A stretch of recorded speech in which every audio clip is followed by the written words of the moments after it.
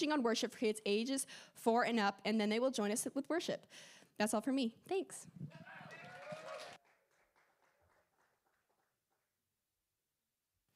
All right. Good morning. Now it's my turn to talk for a while. You guys ready? Yeah. I'm ready, I think.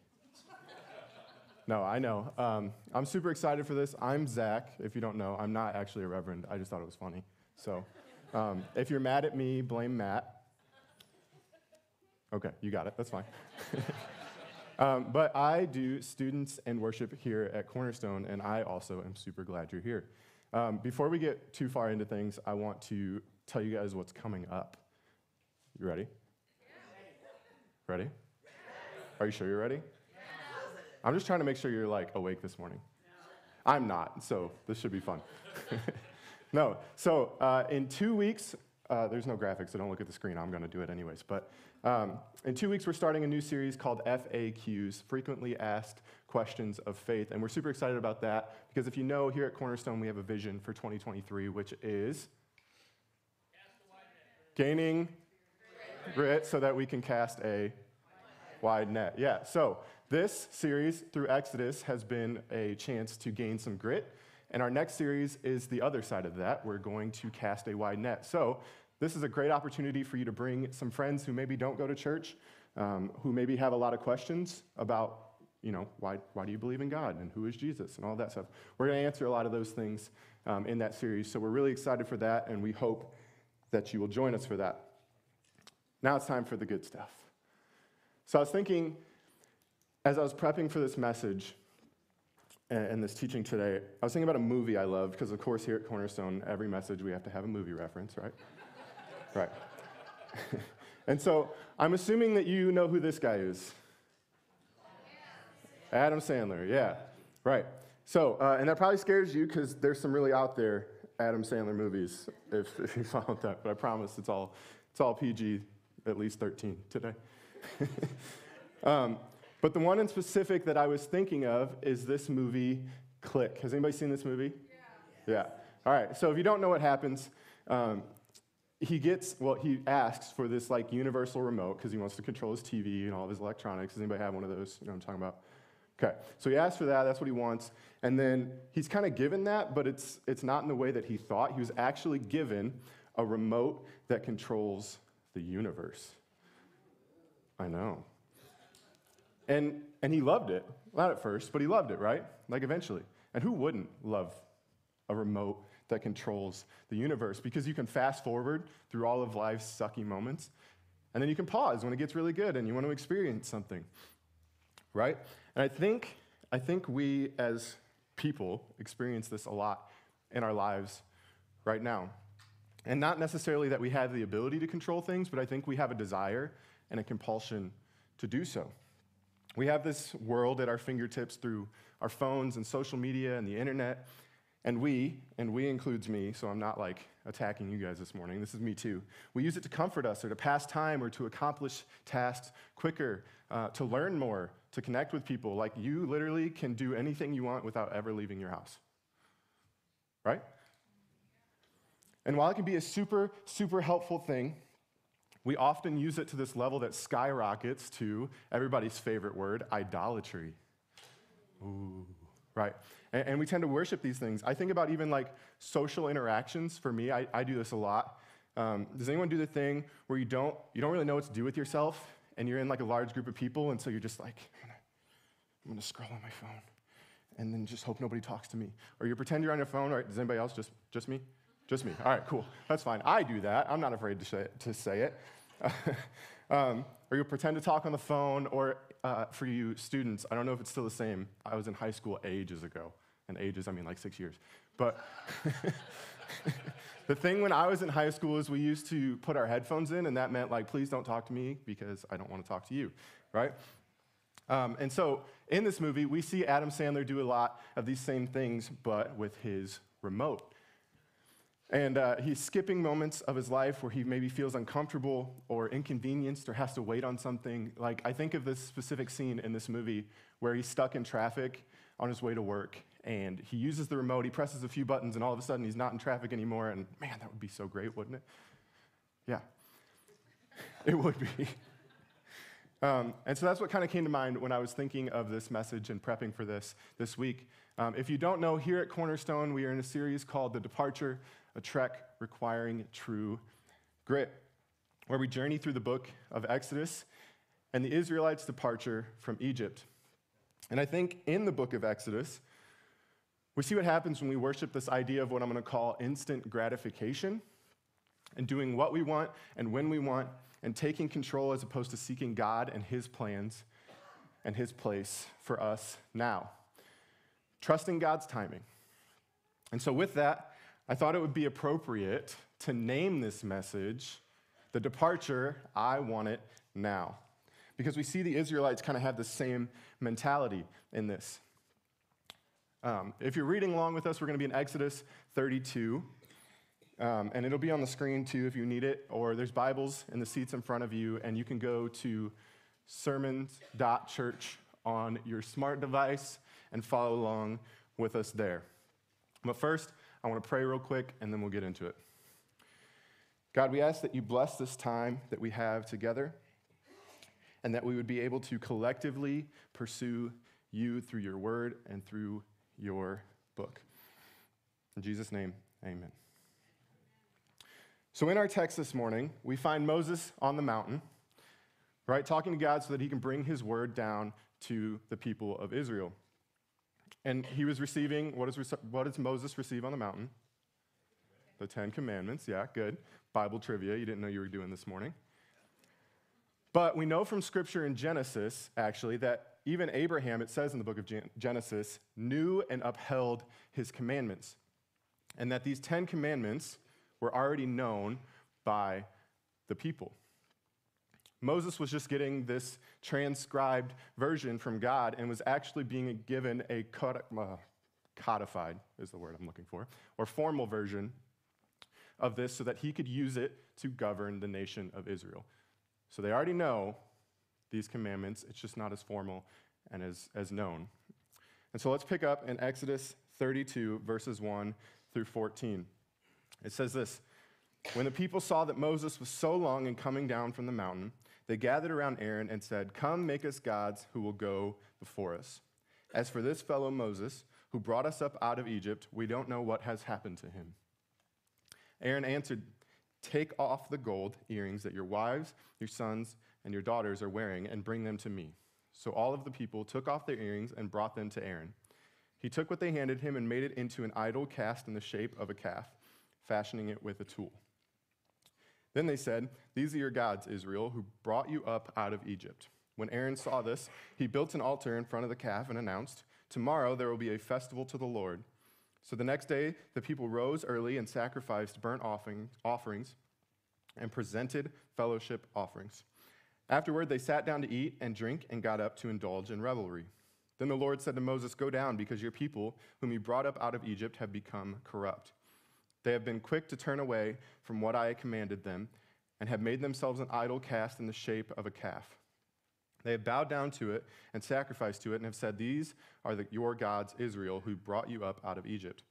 I have seen these people, the Lord said to Moses, and they are a stiff-necked people. Who wants to be called stiff-necked by God? Anybody else? No?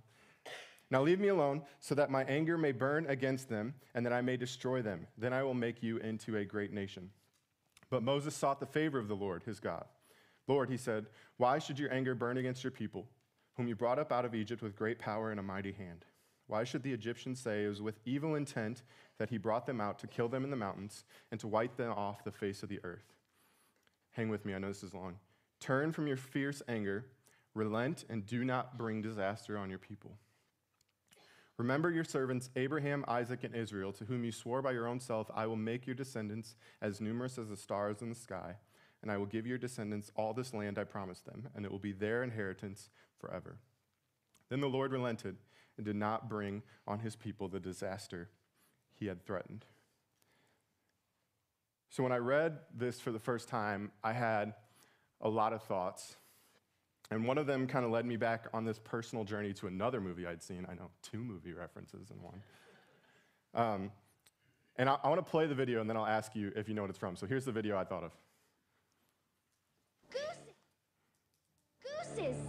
Geeses. I want my geese to lay gold eggs for Easter. It will, sweetheart. At least 100 a day. Anything you say. And by the way, What? I want a feast. You ate before you came to the factory. I want a bean feast. One of those. Cream buns and donuts and fruitcake with no nuts, so good you could go nuts. You're gonna have all those things when you get home. No, now! I want a ball! I want a party. Pink macaroons and a million balloons and performing baboons, and give it to me Later.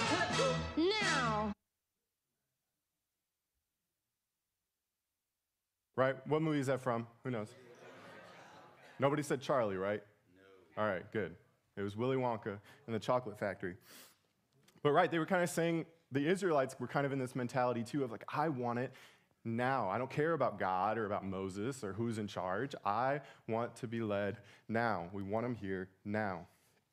But another thing, and the actual main thing that I thought of, I just thought that was funny, as I found myself thinking about how mad I was at the Israelites for worshiping a God other than Yahweh, God, who, as we've covered in this series so far, has literally just pulled them out of slavery in Egypt, parted an entire sea right in front of all of them, and have been continually faithful to them up into literal food falling from the sky.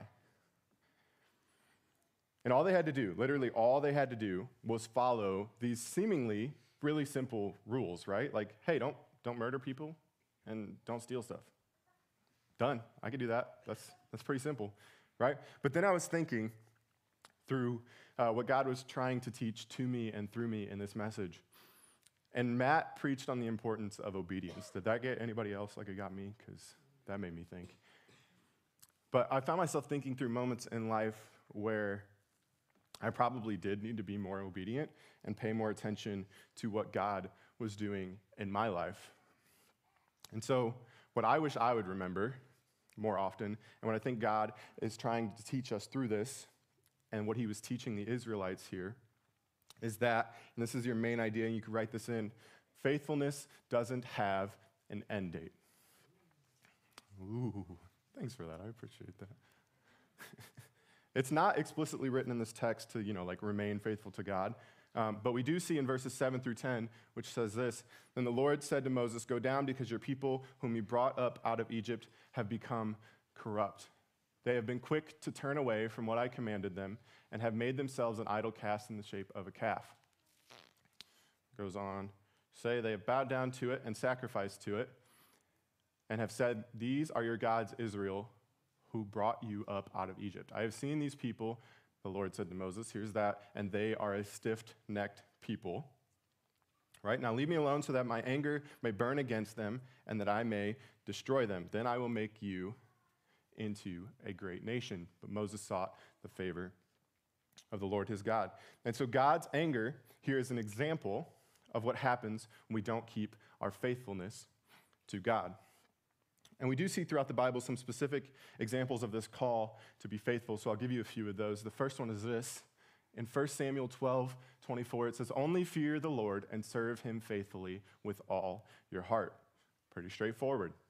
Only fear the Lord and serve him faithfully with all your heart. But the next one is Daniel 3:16 through 18 says this, Shadrach, Meshach, and Abednego replied to him, King Nebuchadnezzar, we do not need to defend ourselves before you in this matter.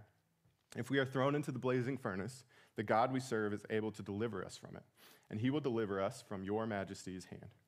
But even if he does not, we want you to know, your majesty, that we will not serve your gods or worship the image of gold that you have set up. And if you know that story, you know that the three of them were rewarded for their faithfulness through God being in the fire with them and protecting them from harm. And so I think God rewards faithfulness. But this idea of faithfulness, it works both ways. Like, yes, there's our faithfulness to God, but there also is the faithfulness of God. And we'll see how that works as we go on, but what's important here is that we remember that faithfulness doesn't have an end date. And so, in saying that, how do we do this? How do we remain faithful to God? And in this context, how were the Israelites unfaithful? And so, let's dig in and find out. So we read in Exodus 32, 1, which says, when the people saw that Moses was so long in coming down from the mountain, they gathered around Aaron and said, come, make us gods who will go before us. As for this fellow Moses who brought us up out of Egypt, we don't know what's happened to him. I'm going to stop right there for a second. So there's your instant gratification, right? It literally says that they were tired of waiting for Moses to come down from the mountain. So they decided that they were going to bring God to them. They decided that they were going to try to take control of the situation. Right? It says, make us some gods who can lead us. And in verse 2, Aaron answered them, take off the gold earrings that your wives, your sons, and your daughters are wearing and bring them to me. Are there any Bible history / context nerds in here, or is it just me? It could be just me, that's okay. So actually, if you look at it and you read into kind of what's happened, the gold that they're talking about in this is actually gold that God had blessed them with when they left Egypt. And so if this is a blessing from God, they have taken it and turned it into an act of disobedience.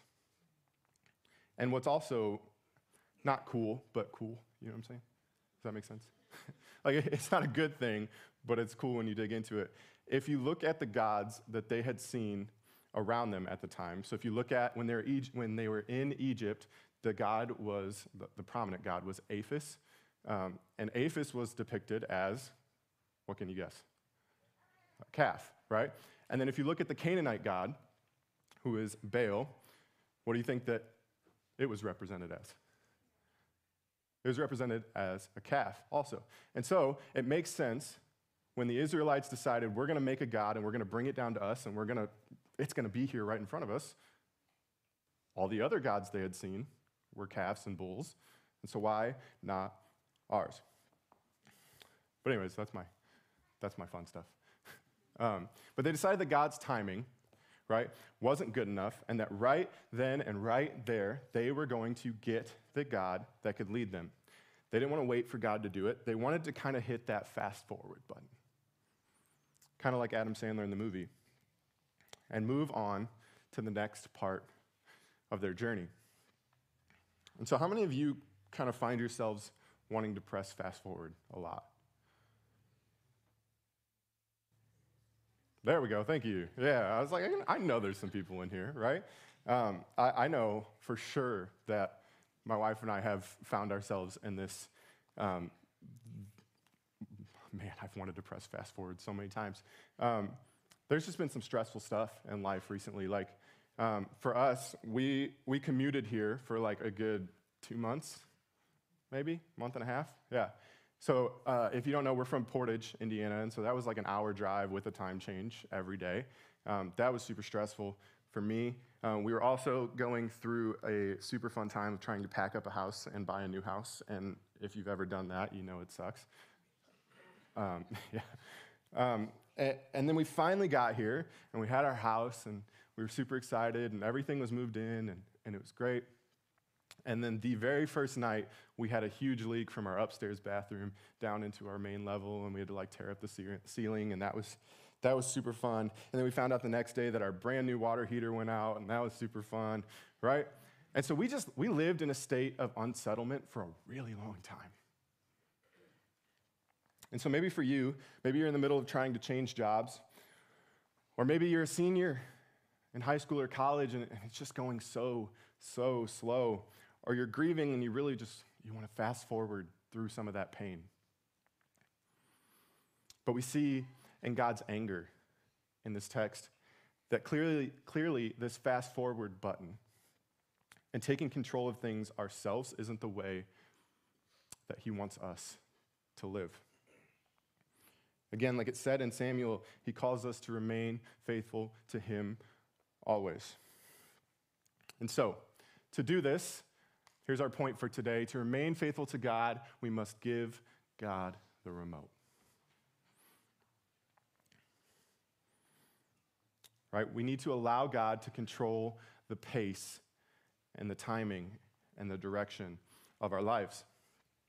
In Exodus, we see this need for this again in God's anger towards the impatience and the disobedience that the Israelites were practicing. And sometimes, like we see with the Israelites when Moses was on the mountain, sometimes that means waiting on things.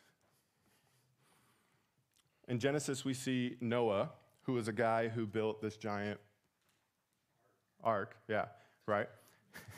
Just checking to see if you guys are awake. Thanks, guys. But he sent out a dove, and he had to check for dry land, and he did this multiple times to see if the earth was ready for them yet. Because even though the rain was over, the earth was still too flooded for them to inhabit, for them to leave the boat. And so, if you're in a season of waiting, I think it's for maybe one of two reasons.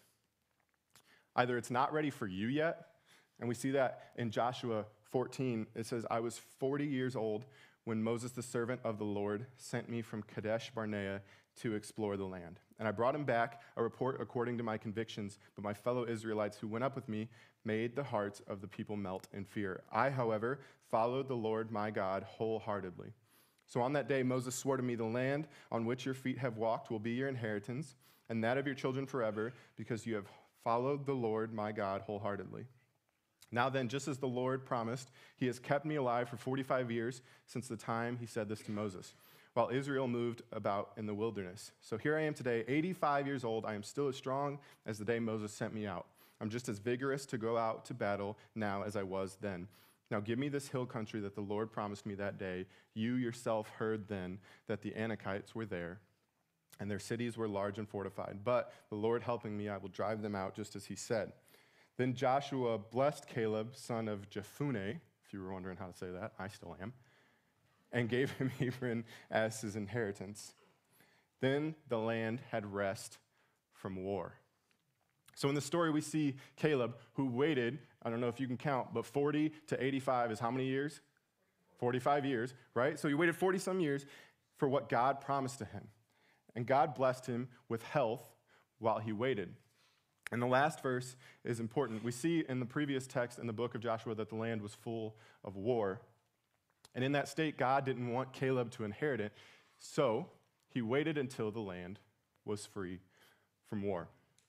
And it's the same with Noah. Sure, there was the rain was over, it was done, but the earth was still flooded.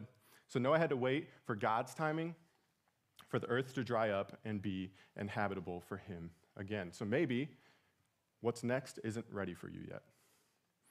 Or the other part of that, maybe you're not ready for it. I don't know if you know how far Egypt is from Israel, but it ain't 40 years. I can tell you that. In fact, if you walk 24 hours a day, I did all of the calculations for this. If you walk 24 hours a day, which unrealistic, I get it, it's a 5-day trip. 5 days. And there's children, and we'll call them seasoned veterans of life. Right? Those people are there. I'll let you think about that one for a second. And so 24 hours a day is a lot. I get it. But say, most of us have worked a 9-hour workday in our lives, right? We could do it. And we work 5 days a week, so whatever. It'd be 21 days if you walked 9 hours a day. 21 days. But still, maybe that's not realistic. Sure, maybe not. Kara and I have actually been to Israel, and it's hot. It is, it's hot. And we were there in the off season, and it was still hot. But let's just say we walked about 5 miles during our trip there. And so let's just say 5 miles a day. 5 miles a day. There's time to collect food. There's time to set up and tear down these temporary tents. All of that, 76 days if you walked 5 miles a day. Even if they walked a half a mile a day, 760 days. Do you see that I'm still not getting to 40 years? That means that there's most likely days, weeks, maybe even a month where they just didn't do anything. Matt taught a few weeks ago about the whining and the complaining that the Israelites did. And we see more of that here in this text when they were complaining that Moses was taking too long. So basically, 40 years in the desert was actually God just waiting for them to fully trust him and fully be faithful to him. It says in Numbers 14, when they're finally getting close to the promised land, it said, "And the Lord said to Moses, 'How long will these people treat me with contempt? Will they never believe me, even after all the miraculous signs I have done among them?'" I feel like that's just God saying, like, come on, dude. Come on. How many more miracles is it going to take for you guys to believe that I will provide? The Israelites were not ready yet for the promised land. They needed to grow in their trust and their faithfulness to God. And so, yeah, maybe you are in a season of waiting, but in this potential season of waiting, I want to tell you something. It doesn't require idleness. Waiting doesn't require idleness. You could still pray. You could still pursue God. You can still, maybe like there's a need for you to be in that situation you're in. Like you may need to be a light right now to the people around you. And none of that is idleness. We see in the story of Caleb and Joshua and from God's anger towards the Israelites that waiting for God is an excuse to click reference, so you know what I'm talking about. Pause your faith. The Israelites couldn't wait for Moses. And if it weren't for Moses interceding on their behalf, God's anger would have burned against them. And so we see that we have this call as Christians to remain faithful to God always, like it says in Samuel, this, only fear the Lord and serve him faithfully with all your heart. And so we need to give God the remote. And so now the question really is, how? How do we people who have been trained for this idea of instant gratification and being able to do whatever we want, whenever we want, however we want, how do we do this? How do we surrender control of the timing and the pace and the direction of our lives to God? And so I think sometimes to give God the remote, sometimes we have to remind ourselves of God's faithfulness. The second part of that Samuel verse says this, "For consider what great things he has done for you." And so even when you're in a challenging season, even when seasons change, like the Israelites were led out of Egypt, which was at that point, most of them, that was all they knew. That was the only place they'd ever been. And so you could be in any season. And we've talked about a lot of these different seasons. Maybe you have a challenging leader. Maybe your back's against the wall. Maybe you're struggling to feel like you're good enough. Maybe you can be in a season of desperation and you're just praying for your manna. Maybe you're in need of a miracle like the parting of the Red Sea. But this is the God that led them through, again, that literal sea. Even when the Egyptians were coming to kill them. And he provided all of these things to the Israelites. Even though they whined and they complained and they groveled and they cried and they felt bad for themselves, he still provided. And so that's a God that we can trust when we are in the middle of a challenging season, when things are taking a while, when we're in a season of waiting or immense grief or trial or whatever we find ourselves in. And sometimes I have to do this too. I have to remind myself that God has taken care of me. I've always had what I needed. And notice I use the word needed, not wanted. Because like, if I'm being honest, I wanted to be in the NBA. I did. It was in my Facebook description for the longest time, future point guard in the NBA. But God has been faithful to me and given me what I needed. And I think of a couple specific ways that recently I've experienced this. One, I don't know if, like, how many of you have experienced, like, the full level of home ownership. I'm guessing most of you have. Most of the time when you buy a house, it's a commitment for, like, a long period of time. My first house I had for 2 years. And, like, if you know, most of the times, if you have a house for 2 years and you don't do any work to it, you're not going to make money on that house, right? But we did zero work to it except for like last-minute touch-ups from things that we like scratch the wall or whatever. But we ended up making enough money on that house to provide us a down payment and some for our house here. And I just think about, like, that's a situation that never happens.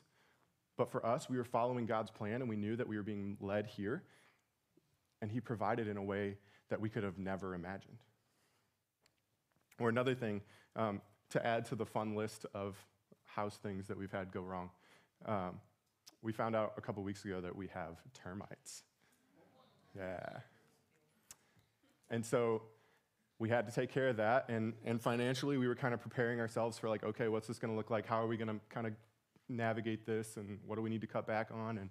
And literally the day after we paid for our termite stuff, we got a check in the mail from a payment that we had overpaid on our last mortgage, and it was almost the same amount as what we had just paid for the termites. And again, we had no idea that that was coming.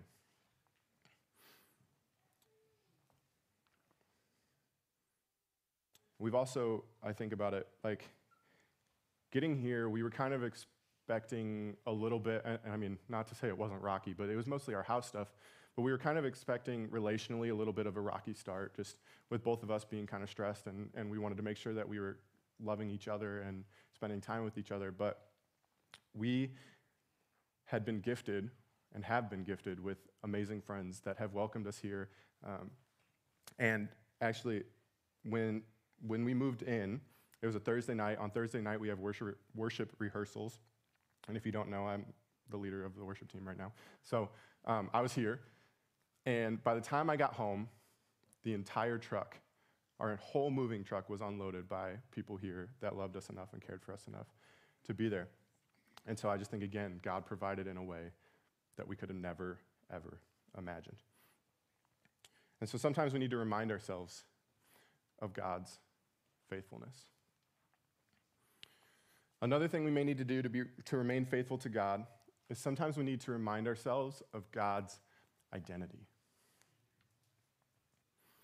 And so I'm going to give you a list of things that we find in the Bible about God's identity. God is omnipotent. And if you don't know what that means, it means everywhere, always. And so it says this in Psalm 139. Where can I go from your spirit? Where can I flee from your presence? If I go to heaven, you are there. If I make my bed in the depths, you are there. If I rise on the wings of the dawn, even there, your hand will guide me. Your right hand will hold me fast. So God is everywhere, always. God is also all-knowing. We see this again in Psalm 139. You know when I sit and when I rise, you perceive my thoughts from afar. You discern my going out and my lying down. You are familiar with all my ways. Before a word is on my tongue, you know it completely. So God knows everything. God is also all-powerful. In Jeremiah 32, it says, Ah, sovereign Lord, you have made the heavens and the earth by your great power and stretched out arm. Nothing is hard for you. God is love in Romans 5:8, but God demonstrates his own love for us in this: while we were still sinners, Christ died for us. And God is the provider. He is Jehovah Jireh. It says in Genesis 22:14, so Abraham called that place the Lord will provide, or Jehovah Jireh. And to this day it is said, on the mountain of the Lord it will be provided. It's so amazing to think that the God who is all of this and more is the same one that created us. The one who desires a relationship with us. The one who allowed free will so that we may experience a level of love beyond all comprehension. And so that's what we need to remind ourselves of. And as the worship team comes up, I think, again, about this idea of God creating. And real quick, think with me like the prettiest things that you've ever seen in your life. And so some things that came to my head was like a rainbow or a waterfall or a sunrise or the view from a mountain.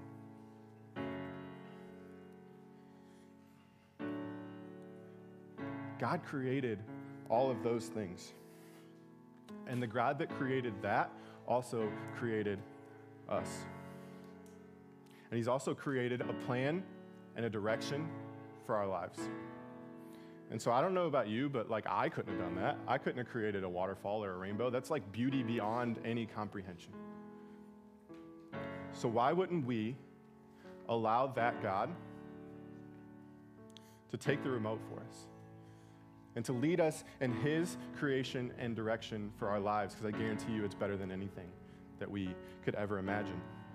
And just think, like all of the beautiful things that we could be missing out on because we're too busy trying to do things our own way instead of trusting him. Moses was literally that close to bringing back the word of the Lord to the Israelites. And sometimes I think we miss what God is saying to us because we're too busy holding on for dear life to the things in our life. And so, in the midst of difficult seasons, to remain faithful to God, sometimes we need to remember his identity and his faithfulness. So that's our teaching for today, and we're going to move into a time of responsive worship. And this week, as I was thinking through this, the prayer team, actually, if you wouldn't mind heading to the wall and any staff and board members, that'd be great. But I was thinking, I tend to do this a lot in my life. I tend to hold on to things for dear life so that I can do them the way that I want to do them. When I was talking through this with Matt, he said, buzzword, control freaks. So if you're a little bit of a control freak, and I'll admit that I can be sometimes, if you're a little bit of a control freak, the prayer crew is here. I want you to head over and just pray for help releasing control and opening your hands to the things that God may be doing differently and trying to lead you in your life. And so if that's you, you can head over there. The rest of you, stand, and we're going to sing this song together, and then we'll close.